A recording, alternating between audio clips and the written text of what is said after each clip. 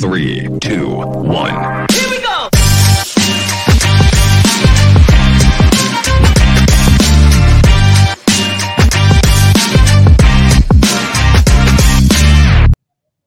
Woo! Happy Freak Friday. Ooh, I hope Chris Jolly freezes up today. Look at his confused face right now. This is going to be so fun. It's called Karma. We've got a great episode for you guys lined up today. And I want to say a quick thank you to our sponsors who made this event, this Mad Gains every Friday. I wouldn't do it if it wasn't for my sponsors. Please give them mad love. Click on the links that are in all the postings that we do. We have Swan Leap. By the way, for those of you who are just starting up their business or you currently run a brokerage, Swan Leap offers 6 months of free use of their TMS, which is I like their product. It's flexible. It's easy to use. They're already integrated with your shippers and your customers. So look them up. Swan Leap.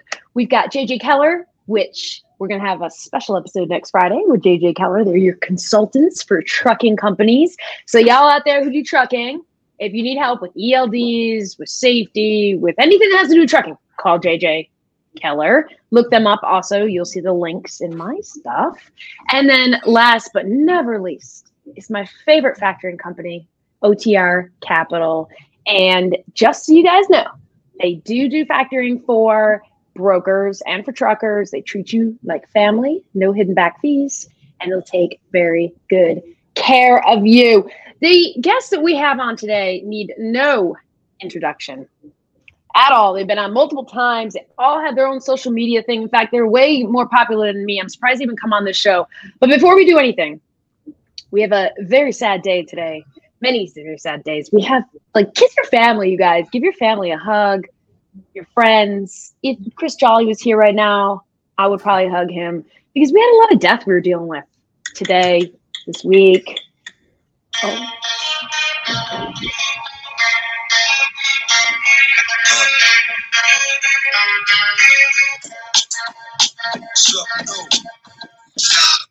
YouTube's going to yell at me if I go any further on that one, but DMX, you guys.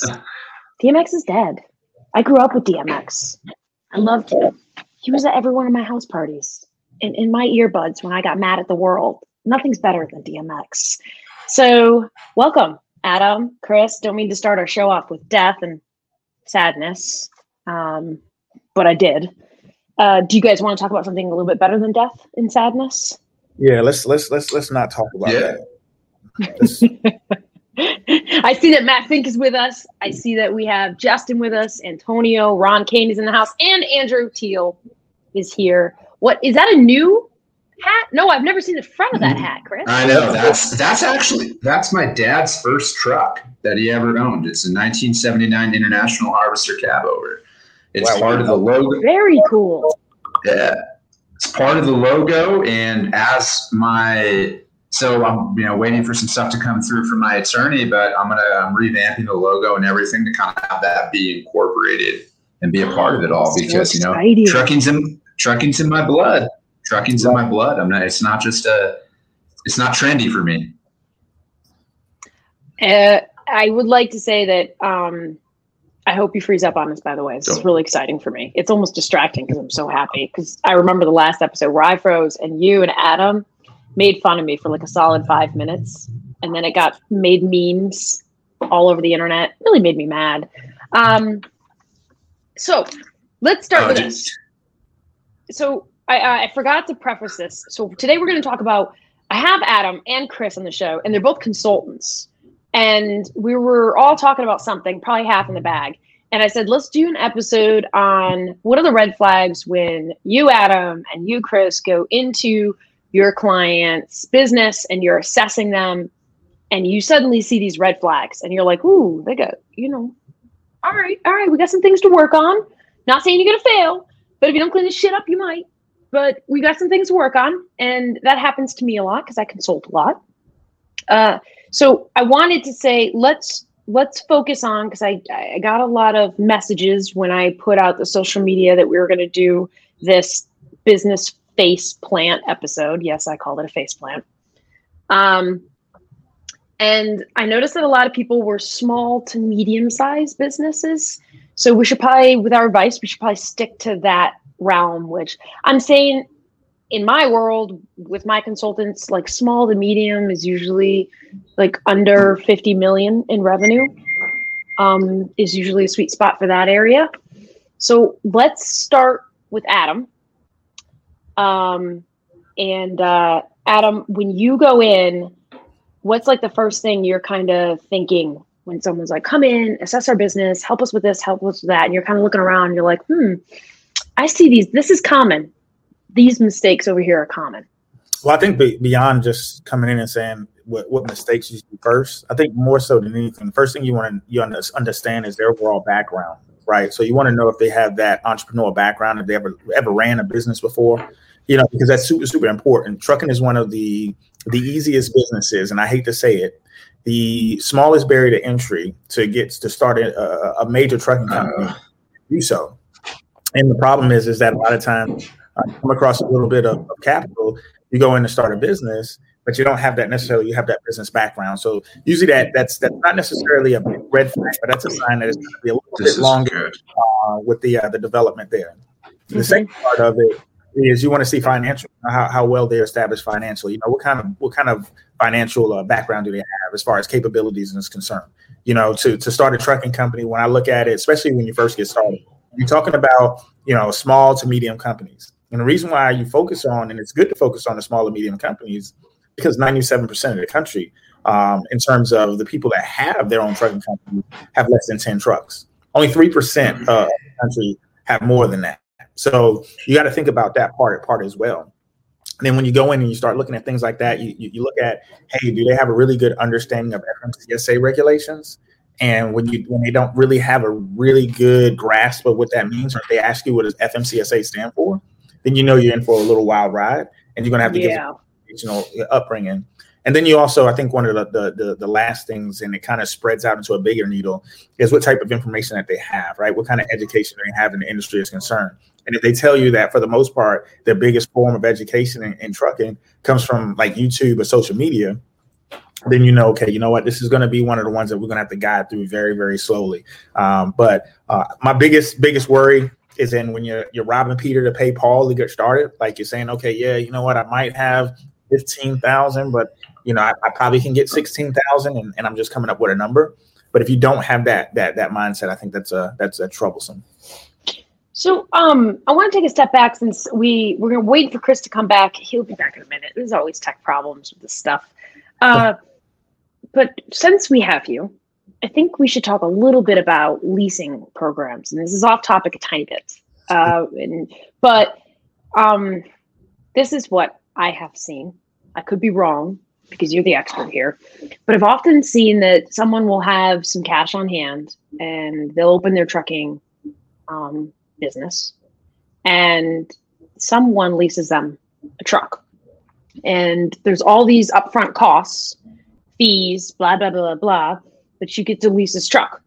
And you sign a lease agreement and you're actually leasing on with a company, and you're going to drive this truck. And you feel like an independent business owner.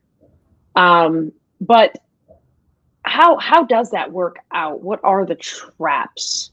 So that people can understand who have never leased a truck and don't understand how expensive it is. The thing that and I'm going to tell you, one of the things that I don't like is the word lease gets thrown around way too much in the industry. Absolutely. Number one. So you have what's called a full service lease, right? So if you go to say you go to a Penske or Ryder and you pull up and you do a full service lease, that's totally different than what you'll see as a lease program from these other places. And I won't mention names, but their programs are not leases, but they're almost like a rent to own, or even almost like a here situation where they say, hey, you know what? No credit check. We're going to say, hey, here's a 2012 with 700,000 miles. You'll put down $9,000 on it. You'll own it after 3.5 years, and then got a balloon payment at the end. But it doesn't include maintenance. It doesn't include any type of service. Right. So you that piece. So that's number one. And then you also have your lease on programs where you might have an independent company that's wanting to lease on owner operators, where you may buy your own truck, right? So you went through the whole phase of buying your own damn truck and all of that to say, hey, let me go to another company so I can lease on, so they can take care of my plates, they can take care of my IFTA, they can take care of my 2290, they can take care of the finding loads for me. So that's another lease. So the word lease in all definitions in the industry is too shaky because it comes in so many different places. Now, when you go into a full service lease, a lot of times what they'll say is, okay, you know what, with a full service lease, well, guess what? I don't have to worry about maintenance. Well, I disagree with that because you're paying for it in your monthly payment. So I lease my trucks. I had one of my lease payments on one of my trucks was $2,900 a month plus 8 cents a mile. But $2,900 a month. But check this part out. But that, not just that, okay. What kind of house you could have bought? So that's about $48,000. So it's almost $50,000 a year for you to drive a new truck and not have to worry about maintenance. But then at the end of that 3 years, guess what? Hey, I need those keys back. So you got to turn the keys back into that truck and just kind of see that model of that. Sorry, Chris, you lost technology. We went down this rabbit hole. Yeah, no, it's fine. Yeah, that's good. That's good. I'm dying. And before you continue, I want to say that Michael Caney just hit everything right on the head. He said, racket. There are trucking companies that sell the same trucks 5 times. Be careful, secondary market, major source of income. He's so right. He's so right. Let me talk about what Michael said, which is a great point. So what you'll do is Adam's trucking company. I'm a mega carrier right now, right? So I'll buy a brand new 2022 Freightliner Cascadia for like $80,000 because I'll buy 1,000 of them at a time. So I buy it for $80,000, right? I run it up to about 300,000 miles. So, I didn't generate at least $600,000 worth of revenue on this truck, right? And then I'll say, hey, Cassandra, guess what? You know what? You've been doing a great job as a driver.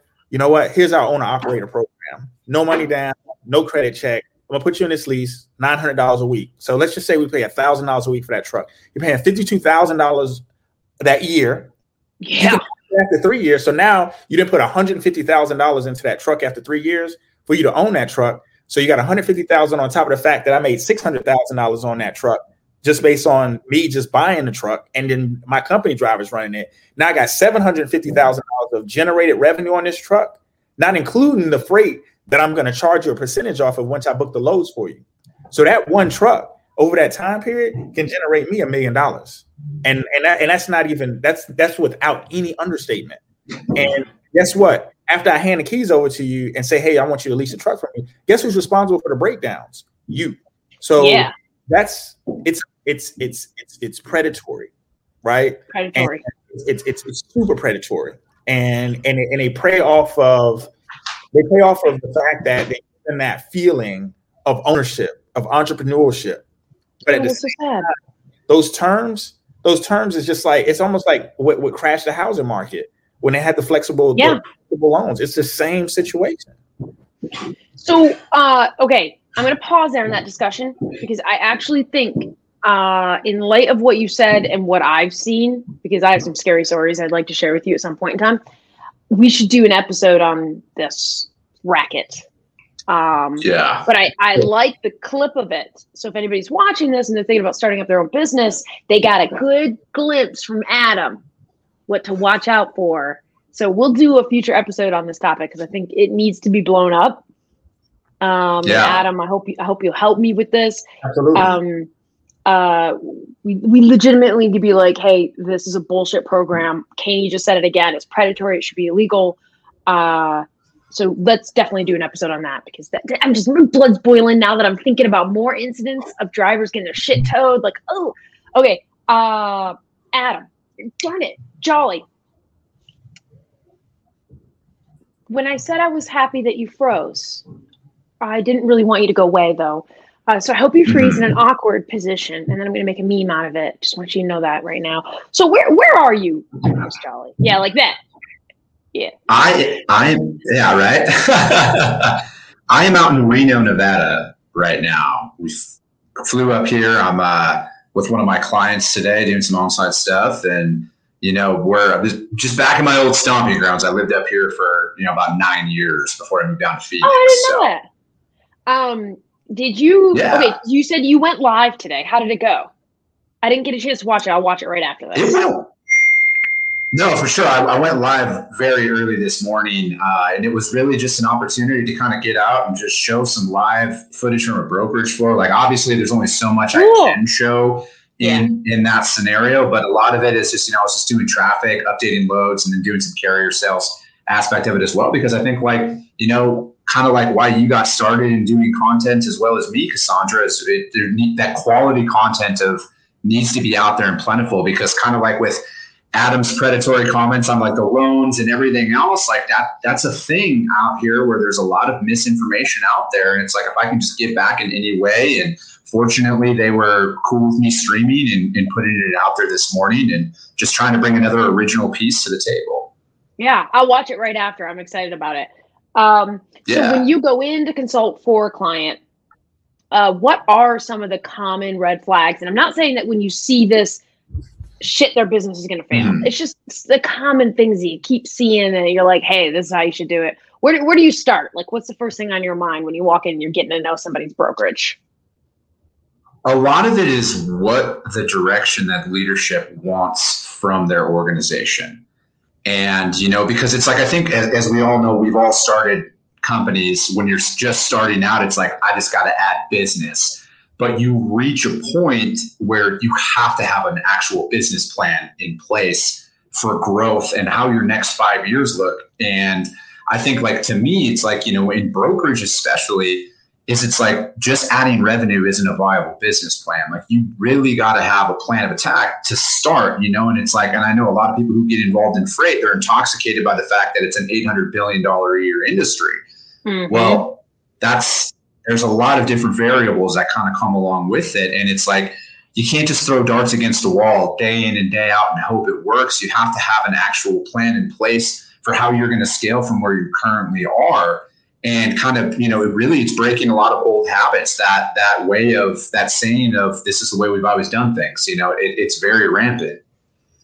Where do you start with a business plan? So like, if I'm like, okay, I just told you, Chris, I own this business back here, and I just told these kids that are working for me, I just want revenue. Just give me some revenue. But you're telling me I need to plan more. So where do I start? What's the first question I should ask myself when planning? To me, it's always about like having a niche that we operate in. Like, I'm all about niche markets to start. Okay. And I don't you gotta build up from somewhere. And I know that a lot of people out there are like, oh, I can get you pricing from anywhere. I can quote anything either, but pricing freight and actually winning it are two very different things. So it's like, you have to have something tangible in place to follow off of. And a lot of it is just getting that familiarity and that comfort on the phone. And especially like having that same conversation time and time again is very valuable. Especially like, I don't care how long you've been doing. Like, if I started a brokerage tomorrow, if I went out there and filed Freight Coach Enterprises, I'm going to start brokering freight. You better bet your ass I'm operating in a certain region with a certain freight type, because I got to start somewhere. I can't be calling all across the country trying to figure out multiple different things. Like, you have to be very strategic in how you're going to grow it out. Makes sense. Adam, is that the same for trucking companies when they start out? Or can you are you just like, hey, I'm located in Charlotte, North Carolina, and anything in North Carolina, I'm fucking hauling? It's a little different. It's a little different with the small trucking operator, because most of when you first get started, unless you just fortunate to have a dedicated situation to roll up in your backyard, you're going to operate on the spot market. So you're not really going to have much of a choice. Now, you can choose from a niche perspective. If you want to talk about niche, you can choose about the type of equipment you want to pull, whether you can pull reefers, dry vans or flatbeds. You can choose that. I mean, that's one of the things that you can really kind of differentiate yourself. But I think the biggest thing too, kind of going back to really what Jolly was saying, and you mentioned revenue. Well, revenue is also different from the freight side, because the expenses and the operating costs of the trucking company are totally different. And the biggest thing is that you can generate $250,000 in a year on one truck, and then at the end of the year, come by and only bring back $5,000 in profit if you're doing things the right way, because your profit margin is so tight. So when you think about your expenses and your rate per miles, and then you compare that to your cost and your operating cost per mile. So for example, right now, the average operating cost per mile last year in 2020 was $1.66, right? But then if you look back at 2020's freight rates, and Jolly, you can back me on this one. Look at dry van freight back in 2020. Dry van freight wasn't over $1.98 a mile. So if dry van freight revenue was at average at $1.98 a mile, right?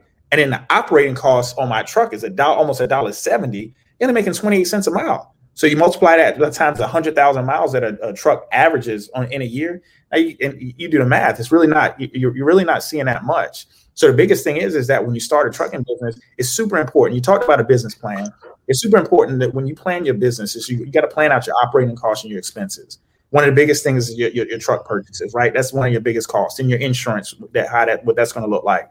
Once you establish all those operating costs, you get a true understanding and dynamic on a balance sheet to get your break-even point. Then you can operate every single load above your break-even point and kind of forecast some profitability there. But a lot of times, just be honest. A lot of times, new business owners don't know what to put in that operation. Right. They just don't know. Right. So they get a truck.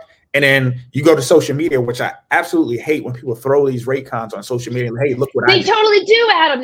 They snapshot it, or they'd be like, "Yo, I just made $10,000." Blah blah blah. I'm like, "Oh boy, here we go." I hate that because it's so misleading to the people that want to get started, to making them think how easy it is. Like, you can generate 10,000 a week, but guess what? All it takes for me is to blow a one box, and it's going to cost me 13,000 to fix it. So what? What's a one box mean? That's the part of the DPF system inside of a truck. So it's a new regulation that took place, almost a decade ago. But that's a totally different conversation because there was a lot of things that went into the tank because of that. But anyway, that is one of those things when you talk about expenses. Things in a truck is expensive, and on the top of the plan now that it's hard getting parts because these ports are so backed up. So now they can't even get the parts. So are you prepared for your truck to sit? It's nothing for me to get my truck to break down. It's nothing for me to pull into a truck mechanic. He said, "Yeah, we'll get to it in about 2 weeks." It's nothing for that to be the response. So are you prepared to operate like that? And that's the question.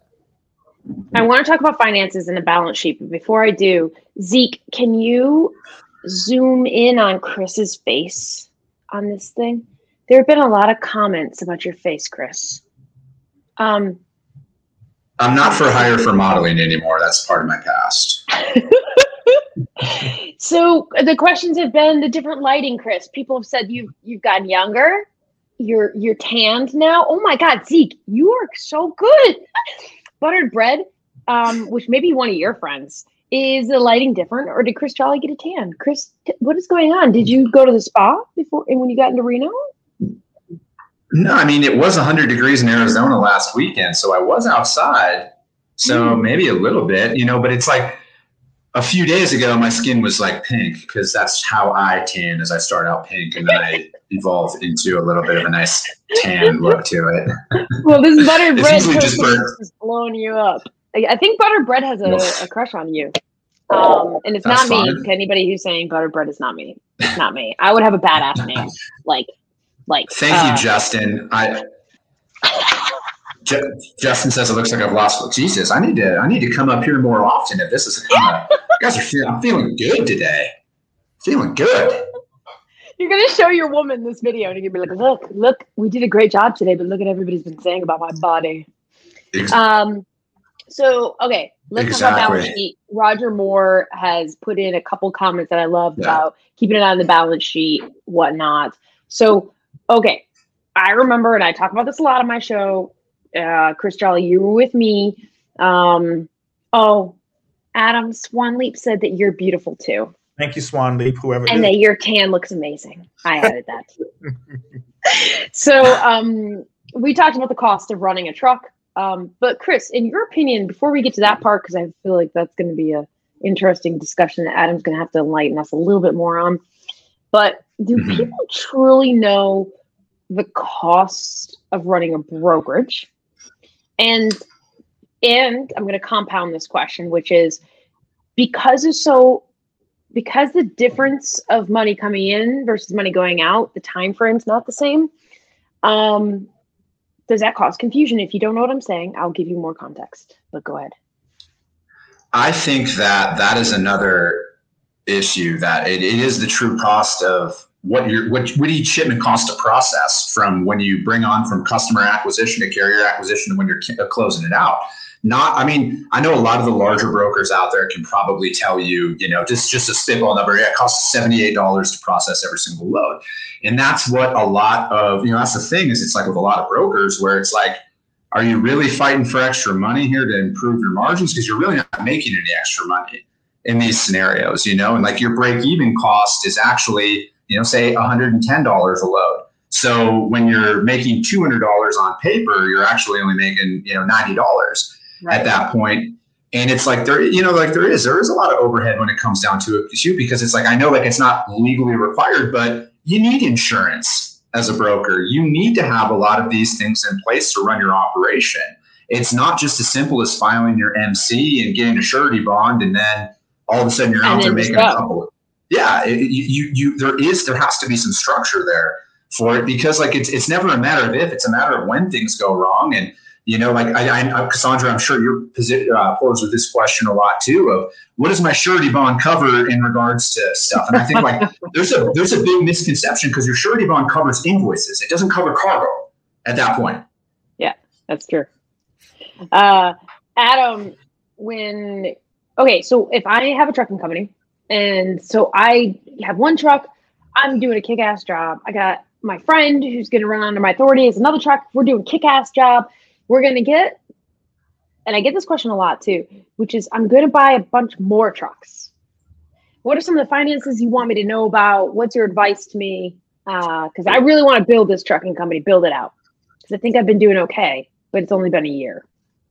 So when I think about scaling, number one, before you scale, you have to make sure it's okay with the insurance company first, because there's as a new authority, there's a lot of times where insurance companies, they get a little sketchy when it's time to add trucks. We've had people before where they went in there buying trucks, and the next thing you know, they get a notice in the mail that the insurance has decided to cancel their policy just because it's the expansive growth, and they don't like to see that. So you got to make sure that you have that part of your plan before you even get started. And then the second thing, when I look at, there's a couple of components when it comes to scaling. Number one, you got to have capacity. And what I mean by capacity, I don't mean shipping capacity. I mean mental and just overall operational capacity. If running one truck is a full-time job plus overtime after that, and you don't have the time to do it, then 2 trucks is going to run you out of business. And the reason why I say this is because it's just like the principle of diminishing returns. Just because you throw more at something doesn't make the problem go away. And if you have loops and you have leaks in your processes, then that's going to affect you. So process is number 2 for me. They have to have great processes. You should have great processes in place. When I think about scaling, you should absolutely have a TMS system in place, right? You need to have some sort of management system so you can look at profitability and losses and different demand dynamics of each one of your businesses. And then the third thing is you absolutely have to show profit. When I say show profit, don't have a great month. And this year, and I'm going to tell you, from now back about, let's say, mid-August, and you're not going to like this, but this is a bad temperature check. Yeah, it is. I hope everybody's listening to you. Bad temperature check, because this is not reality, right? This is not realistic for me to be able to go to Chris and say, hey, man, I'm charging you $5 a mile on this. And Chris is like, okay, I'll give it to you. It's not the reality. So what scares me is that people get so aggressive with the results that we're seeing in the last 6 or 7 months and not see the future and not plan for the future. So it kind of scares me, especially when they're running these profit margins that's only predicated upon rates, and they got break evens that are like $1.98, $2, $2.01 a mile. Those break even points will only get you so far in this condition because it's a carrier's market. But when that slows down and you still have those same insurance payments, those same high costs, when it slows down, now you're going to be pulling the pitchforks out and going to Washington and wanting to say, hey, you know what, brokers are stiffing us again. And that's my problem with it. This is why I love Adam Wingfield right here. Yeah, that's why we all do. Mad truth about but all. Do you like how he throws in all those terms, like all those business terms, and my legal mind is just kind of like a diminishing. Diminishing sobriety. Okay, so Adam, quick question: what is like the most difficult tipping point? Is it going from 1 truck to 2 trucks, 2 trucks to 4 trucks? Like, is there something quick you identify with scaling? Most of the time, it depends on the financial status. It depends on the credit situation too as well. Sometimes getting that first truck is just about everything that you can handle. In a typical commercial loan, in a typical environment, you can pay up to 40% down on that vehicle. And you're talking about a vehicle at $50,000. coming out of $20,000 on a down payment might be a stretch for people. So until that they build that, not only if you're able to build your credit profile on the business side, or you're able to build that capital, it's going to cost you a lot of money outright in order to get that next truck. So that first truck sometimes is the biggest strain. And then that second truck, I've already strained my finances on the first truck. Right. And if I'm in this condition now, and there's a lot of companies out there that I worry about that make it seem like it's so easy. Scaling is not easy. There's got to be, you have to have some skin in the game. But I think that the biggest tip, and once you get over trucks and you become a fleet, it becomes a lot easier to be recognized by a finance company that you do have that. You're showing good balance statements. You're showing the banks, you can handle it. That's one thing. But in that beginning, it's very difficult. Adam, do you think it's easier to scale a fleet when you're buying the same equipment, say 10 times? I think so. I think so. And I'm glad you said that. That's a good point, because you know your equipment, right? And you've got a really good grasp on the equipment. And then also from a maintenance perspective, you have a complete understanding on what to look for and what to expect, especially if you get your equipment in the same lot. You know what I'm saying? Mm-hmm. The only thing about that is that with used trucks, and if you're going with used trucks, I can buy 100 of the same truck. It can have the same crack in the windshield, the same miles. And 95 of those trucks will be just perfect. And those 5 of them will be just straight dumps. And I'm usually the ratio is a bit higher to the dump side than the perfect side, because when it gets into the used truck marketplace, and I'm glad you said that too, is because used trucks in that certain mileage dynamic, man, it's tough. It's tough because especially if you got to foot the maintenance on it, it's super tough. Capital is king. You have to have that capital in place, and it's really, really, really smart to do so. And one of the things I don't agree with this marketplace right now is the cost of used trucks. I was able to spec it at 40,000 with the same miles that they're specing that truck at 75,000 now. So when that supply and demand shakes, it's shaking a tree all over the place. Jesus, a ton of questions.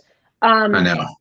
By the way, before you scale, Adam, should I have a target profit number? Before you scale, you absolutely need to have a target profit percentage. And every single that you run, you need to go back and you need to look at whether or not you're beating your percentage on your loads. And that needs to be on a consistent basis. It needs to be at least on a where I can look back. And if I'm running a target run rate of 21%, right? That's just coming out of my mind. I want a 21% target run rate. That means 21% of over my break-even point, I'm operating every single load that I pull out on average. You have to have a target percentage place. If you're under double digits in profit, like if you're running like an 8 or a 7, don't do it. You're wasting your time. You're gonna mess around and you're gonna fall flat on your face. And I'm just gonna be honest with you. You need to make sure that you need to focus on reducing your expenses at that point to push yourself into that comfort zone. Because if you don't, our industry has an 8 out of 10 failure rate. Right? You're going to be one of the 8. And I'm just going to be honest. Most of the time, a lot of people, they try to operate with such thin margins as it is, and they want to put pressure on a broker. They want to put pressure on dispatchers. They want to put pressure on the drivers because they're not able to manage their expenses accordingly. Chris, how is scalability with in the logistics industry? So if I'm a broker and I'm like, I see the revenue coming in, so I'm like, buy some more salespeople. Let me hire some more salespeople. I'm just gonna grow. But I'm like a trucking company. I don't have as much of the overhead, so I feel like I can scale quicker. What are the watch outs? What's the tips and tricks for scaling? And maybe what are the red flags with scaling too? I think a lot of the added revenue and margins that a lot of brokers want are already inside of their 4 walls. It's just lost in time, lost through operational inefficiencies. I think that, falling back on this is the way we've always done things, although comfort costs a lot of money. And, my biggest red flag is the carriers that we're using one time, that we're setting up one time and then they fall off and then we got to recover it. And we're setting them up one time. And depending on the model that you're working in, you might have 4 people trying to recover one shipment at that point. And then now lost opportunities are coming through from our current customers because we're not actively working it. And then our freight for tomorrow that's on the board, we're spending more money to cover it same day than we would be if we would find the truck who's available today that actually wants to run the load. So there's a lot of those right there based on the fact that, and I get it. Like this isn't easy to implement all of these, these strategies inside of a brokerage because, unfortunately, the biggest thing to me, stop being reactive. You need to be proactive in your approach. You need to eventually rip the Band-Aid off and make those tough decisions, cover these shipments, and then focus on long-term here. You got to focus on that because this shouldn't be groundbreaking information, but our customer partners and our carrier partners want the exact same thing. They want consistency. All right. Every single one of the trucks that Adam works with, they don't make any money if they're sitting idle. Okay. So it's and then our job as a broker, keep them off of the load boards. I go back and forth on this whole capacity crunch. Is there a driver shortage? How does this really look? Because I think there's a spot market capacity crunch. I think there's a spot market driver shortage because there's no major publications out there right now of any shippers who have a 2-week backlog on their docks right now because there's no trucks to come pick it up. It's out there right now, but it's as a broker, my whole thing is yes, I know rates are high right now, but my customer is going to give me more business if I have trucks showing up for them. You can't take loads, fail on them, and give them back, and then expect to grow with them. So that's a lot of it is that run and gun approach, although might seem all right in a volatile market, but I bet every single one of you out there right now, customers have a running list of brokers on how they're operating right now. Are they taking freight? Are they charging me a premium? Are they giving that freight back when they can't cover the shipments?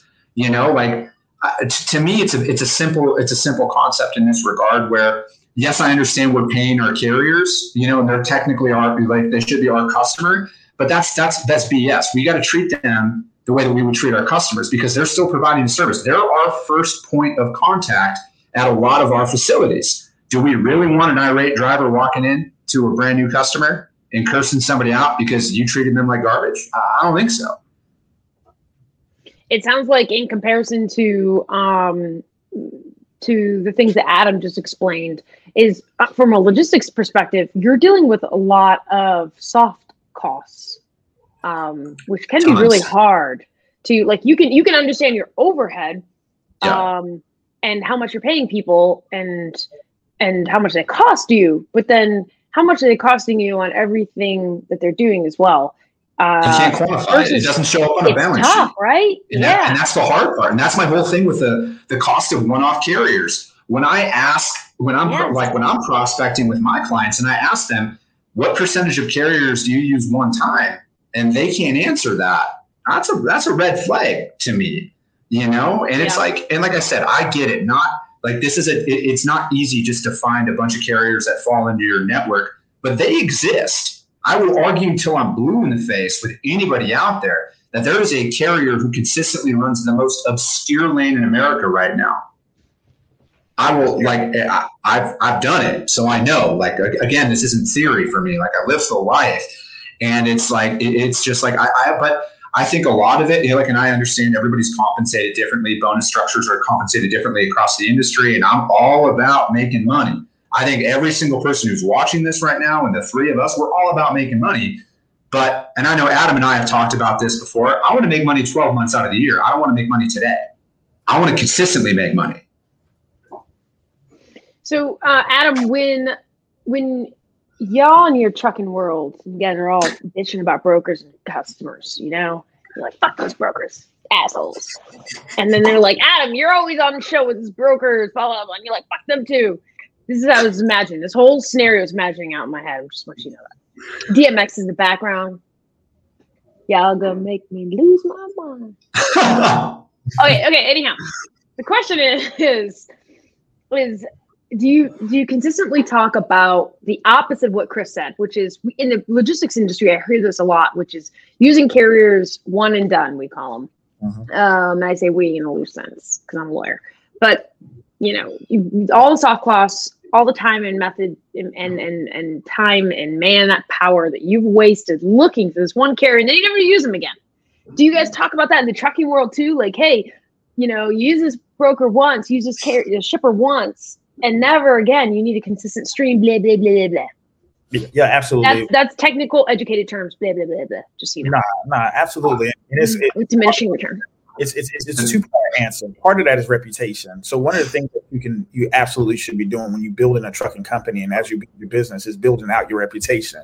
Because a lot of people I don't understand why the thought process is the way, but a lot of people that get into this trucking industry and start their own companies don't realize, hey, that's your name that's on the side of the door.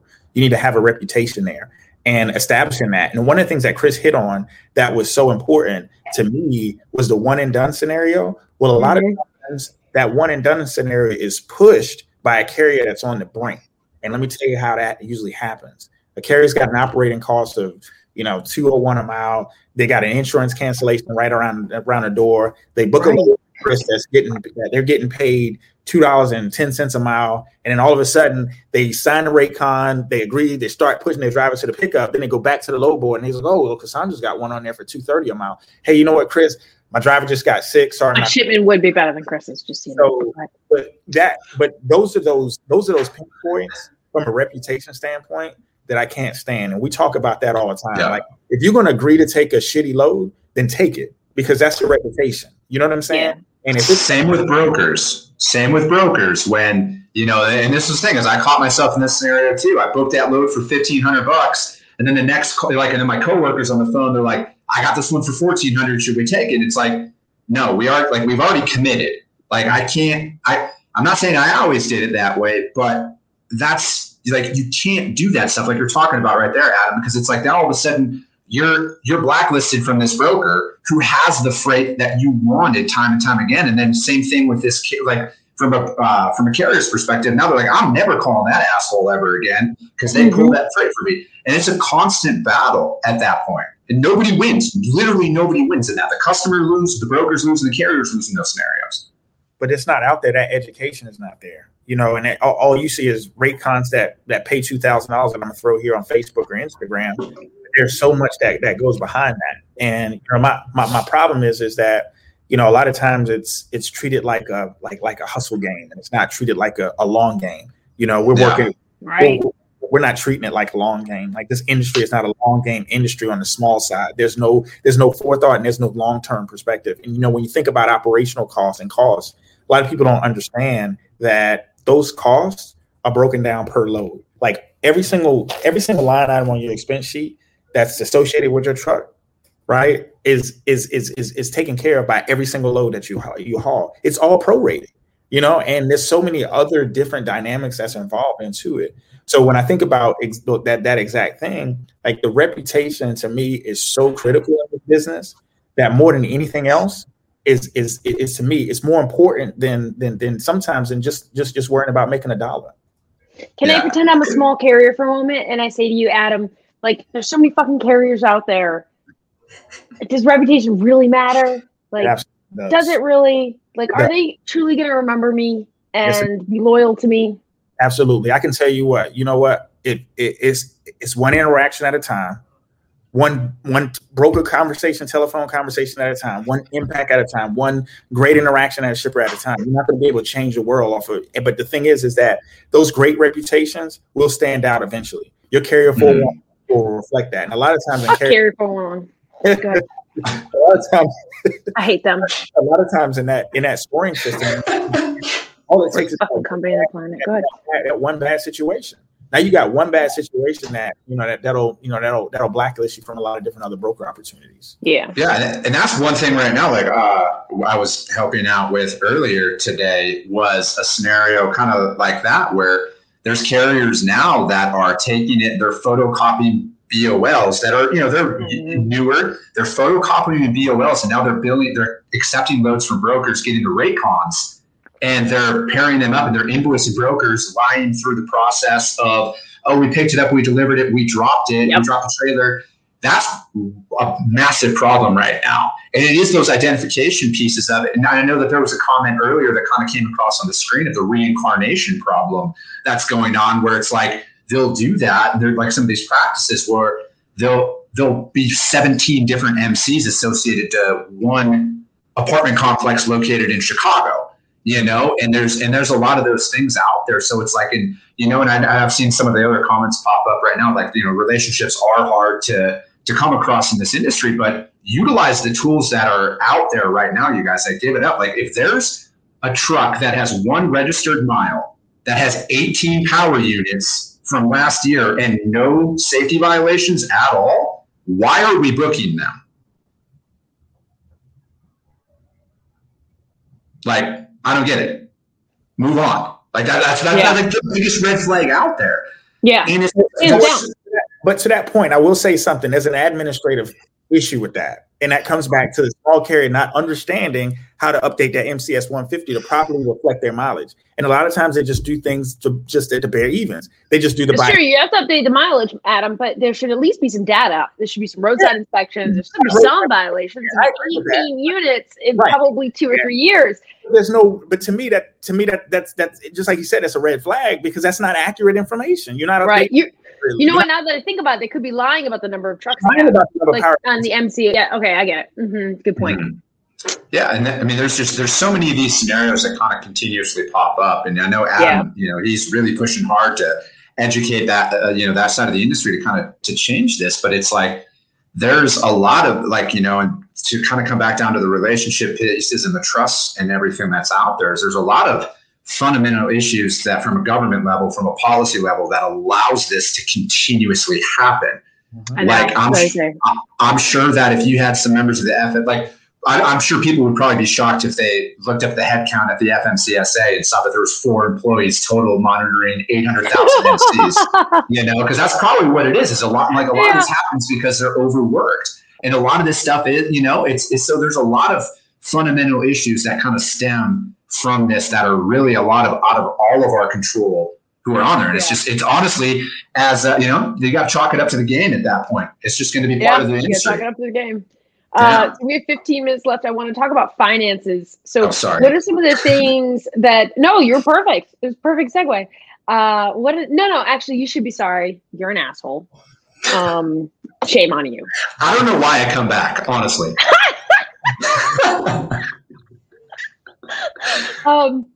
Okay, so finances. Chris or Adam, whoever wants to go first, what are some stupid shit people spend money on that you're like, you don't need that? Newer equipment, like brand new equipment, like brand spanking new equipment. And let me be careful. But you said maintenance and repairs were hard, so I bought the brand new equipment. Yeah, but you think about that though. The thing is that everything is about lowering your overall operating expenses. So going out there and you upfitting your truck with the everything that you possibly can under the sun. That's one of the biggest things is the controllable expense that you come out with. That unit, that truck that you have, that's the thing that's entitled to making you money. And if you're pulling off the lot and you have to pay yourself back $150,000, $160,000 because you got on that, then that's usually one of the biggest kind of hurdling blocks. Because again, this market that we're in right now, for everybody that's on this call on April the 9th, is not a normal market. We're not operating normally. Truth. Wait, so $5 a mile? So I'll say this. I was quoted $3,300 on a 400-mile run that I was trying to cover. $3,300 on 400 miles. I need to get a truck. Yeah, the thing that bothers me about that, I get it. I was on the truck side. Yeah. So I own trucks. I was on the truck side. That would be great. But if your operating cost doesn't predicate your reason to have to command that much on that lane, and you know what? And there's going to be people that hate me on this, but they'll ask for that 3,300 on 400 miles coming out of South Florida. So they don't understand the dynamics of supply and demand and where those lanes are positioned and what that capacity in that lane causes. So again, it comes down to education. I'm all for it, right? I'm all for getting paid and compensated for the work that you do. Yeah. It takes you to do the work and for what it takes in order to do that. I get all of that. But at the same time, you need to be realistic and you need to understand the freight market better. The comments, you guys, are just really great. I'm reading these comments while I am listening to you guys. The comments are really great today. No, I am. I'm listening. I'm listening. But so Adam, do I know a truck is too old? How do you know? I'm listen, my grandpa got a truck in the backyard. In fact, it's similar to the one on Chris Jolly's hat. And I could just run some loads with it. And Adam's like, I'll say this.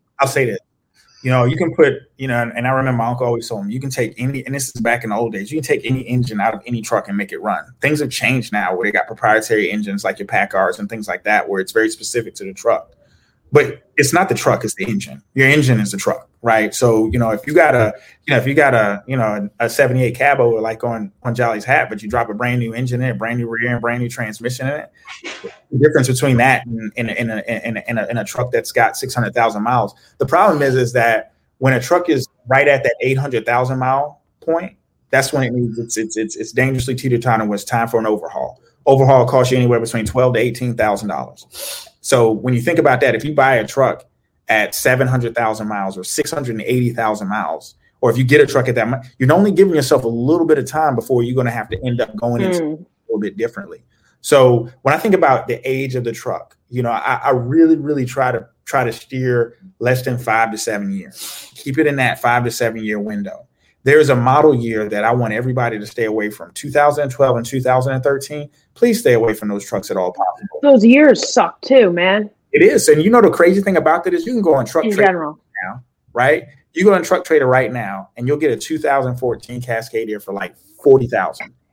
They'll say have the same specs on a 2013 Cascadia. It'll probably cost you $20,000 because of the issues with the DPF systems and the issues with the mileage at that particular standpoint. That was just like back then when new technology comes out, you don't buy it when it first comes out. You give it some time to get some steam behind it and get better about it. But the problem is that those things, they show up and, oh man, that's a great deal. Let me buy this 2012 International ProStar with a Max Force engine in it because it looks pretty cheap. But at that point, you're setting yourself up for disaster. So when I think about when a truck is too old, please, if you're just going to start this and you want to be successful, stay within 5 to 7 years. I don't even like to say 7 years. 5 years is usually a sweet spot. Chris Jolly. So I just had this I imagine this whole scenario where Adam is at Thanksgiving dinner with all his family. There's like 50 people there. It's like tons of great food. He's getting this big plate. And he asks Uncle Henry across the table, so how have things been treating you lately? How's everything? Da, da, da. And everybody's being pleasant, right? And then Uncle Henry's like, yeah, I'm in your industry now, Adam. I just bought a 2012 truck, blah, blah, blah. And Adam sits back and he's like, and then he just goes, right? I can see that. He just went on. And then everybody at the table's like, who's the trucking genius and where's his book? And like, I just imagine this whole thing. And Adam, you're not going to be invited back to Thanksgiving again. Because Uncle Henry was everybody's favorite. So I just want you to know that. No, but really, Adam, it's crazy this shit that comes out of your head about trucking. Sometimes we all just sit here and we're like, oh my God. I know. I marvel at it. It's but that's the thing. Like that's why he's such a great resource for everybody out there is he's passionate about this shit. He wants to see this stuff change for the better. He's not just out here advocating for, screw the brokers, drivers only. Like, no. He wants the industry to improve as a whole. Yeah. On other shows, he says so evident. Broker, fuck lawyers and shippers. I've heard the other shows. No, I think it's just fuck lawyers. What? What's the stupid shit brokers spend money on that you're a little like, oh, you don't quite need that? And what are some things that they need to spend money on that you're like, look at your Excel spreadsheets? Ironically, it's both technology because I think that they overspend on some things because at the end of the day, like I'm a massive proponent of technology. You need it to streamline a lot of your processes, but do you really need a $50,000 lead generation software? Because is that really going to pick up the phone and dial for you to help out in those regards? Because I just think that at the end of the day, like you got to look at it from kind of like, what's your ROI? Because it's just like on the trucking side, like putting a $40,000 chrome job into your truck, although it might look cool, doesn't make you any more money. And I want to take pride in my equipment and pride in my business and everything else as well. But there's a time and a place for a lot of that stuff. So I think it's like, you can get by with certain things and you can make your money and then you can pay it. But I think like, just like with any business, like from a financing piece. Are you financing all this stuff? How is this working? How is this negatively affecting your balance sheet? Is it really worth it? And then furthermore, is my team using it as much as they should? Because that's a really big one too, because just because it gives you direct access to the decision maker doesn't mean your team's picking up the phone and utilizing it. It doesn't mean, are they just calling it one time and be like, oh, they don't have any freight. They didn't answer my one call this time, so I'm on to the next one. So, and I think like it's also on the flip side though, you need to invest in technology as a broker. You need to streamline your processes as well, but you have to do it efficiently. You have to partner up with the right providers who aren't nickel and diming you for every single API integration that happens. And then you want to cut the contract and it costs you a fortune and they keep your data. That's exactly it. So it's like, and it's really doing a lot more research, and doing your due diligence on it. Just because it's a legacy company that's been around for 50 years doesn't mean they're best for your operation. Do you see any brokers spending too much money on people? I don't know how everybody compensates their brokers, so I can't accurately answer that question. But I do think that I was wondering. I'm like, do you really need another salesperson, or can the ones you have be more efficient? And we can, I don't know. I'm speaking off the top of my head. Like, I don't really know. I think that's a culture thing at that point, because like if you have there's a big difference between account managers and sales reps. And there's a lot of people out there who are phenomenal account managers, but they're not sales reps. But they're classified as a sales rep. So then they think like just adding somebody and adding another body. Yes, Andrew Teal, too much money on consultants. Yeah, damn it. But I think that, adding people doesn't add revenue, at the end of the day, just because like if you want to grow, hiring more people might not be the best option. It's back to the whole operational inefficiencies. Can you get more out of who you currently have employed by you? And are you out there the theme of COVID 2020? Get more out of our people and don't exactly. Okay, go ahead. Okay, no, you said it. I'm good now. Sorry. But so just one more question for both of you with regards to software, which is Chris, what is your advice with how much money should I be spending on a TMS? Hey man, if I'm super small, should I even spend money on a TMS? 1,000% you need a TMS. TMS needs to be viewed as an investment. Okay. It's if you're out, like if you're thinking about starting a brokerage and you just want to do you essentially, look into being like an independent agent at that point, because it's a lot more expensive than people think. If you're only looking to scale up, don't sign a non-compete. But go ahead. Yeah, exactly. But it's like at that point, if you're only looking to do like $15,000 a month and just do your own thing, I think being an independent agent would be your best bet than starting a brokerage from whole. But if you are going out there and you want to scale and you want to be a top 10 broker in the future, you have to look at it as an investment. And you have to look at how is this TMS partner of mine going to look in 5 years from now, as opposed to today's current capabilities. Because you don't want to have to re-implement a brand new process every 3 years when you go from 5 to 15 to 25 to 40. I noticed that Brian Campisti just joined, and I just listened to a really cool Clubhouse conversation he had where he talked. Wait, I think it was him. He's going to laugh if it's not the one he talked about, because I'm on Clubhouse all the time now, thanks to Adam. You guys see how he laughs at me? You see how he treats me? He won't come on. He won't be associated with me, but he's some big rock star in Clubhouse. But I was listening, and Brian was talking about soft costs quite a bit, and it was very interesting with chassis and who you do use for chassis. And anyhow, he was just talking about soft costs and technology.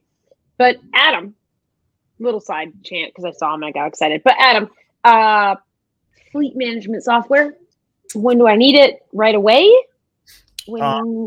So the thing about TMS for the carrier side, it's a lot less inexpensive. So you're not looking at that. TMS softwares out there. Even there's some providers that, if you factor with certain factoring companies, they provide you with the TMS software for free.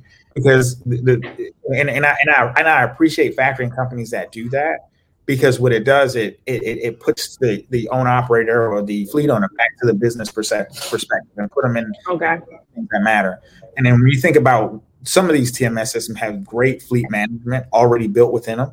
There's a couple out there that I really, really like that really kind of encapsulates it all. And I wish we were in like a 2021 environment where like brokers and carriers can communicate directly through a TMS system and all of them kind of talk together. But we're on 1992 right now, so we still got to go because we still. Have you ever used Instacart? I have used it. Yeah. You can literally, they're shopping for your goods on Instacart. Like let's say you want them to go to the grocery store for you, and they go and they're shopping for your goods. You already filled everything out that you want, and they'll tell you, they'll be like, "Hey, Cassandra, these organic bananas that you wanted are not available, but the chemical filled ones are. Are you okay with that?" And I will respond to the shopper. Yeah, and I'm like, I smoke and drink all the time. I like my past history of drugs. No, I'm just making stuff. Are you? Chemical bananas are fine. So, but you can see it right in there, Adam. So I see what you mean. Like, we've got all this technology, but okay. So what are some of those companies, if you don't mind sharing? So TMS company. So you've got TruckLogix, you've got Pro Transport, Tailwind, all relatively inexpensive TMS systems that they're simple.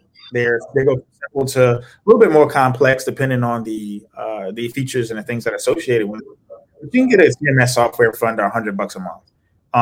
And you think about that as a cost, that's nothing. You know, you're talking about $25 a week, the cost of a Starbucks latte at some point. But those type of things can give you at least that organizational back office. You know, if you was to run a restaurant business or any other kind of business, you're going to have a back office. Well, why not a small trucking company when you represent 97% of the country? Makes sense. To both of you. Well, first of all, I have one vent I would like to say, which is Andrew Teal, who, as you know, Chris,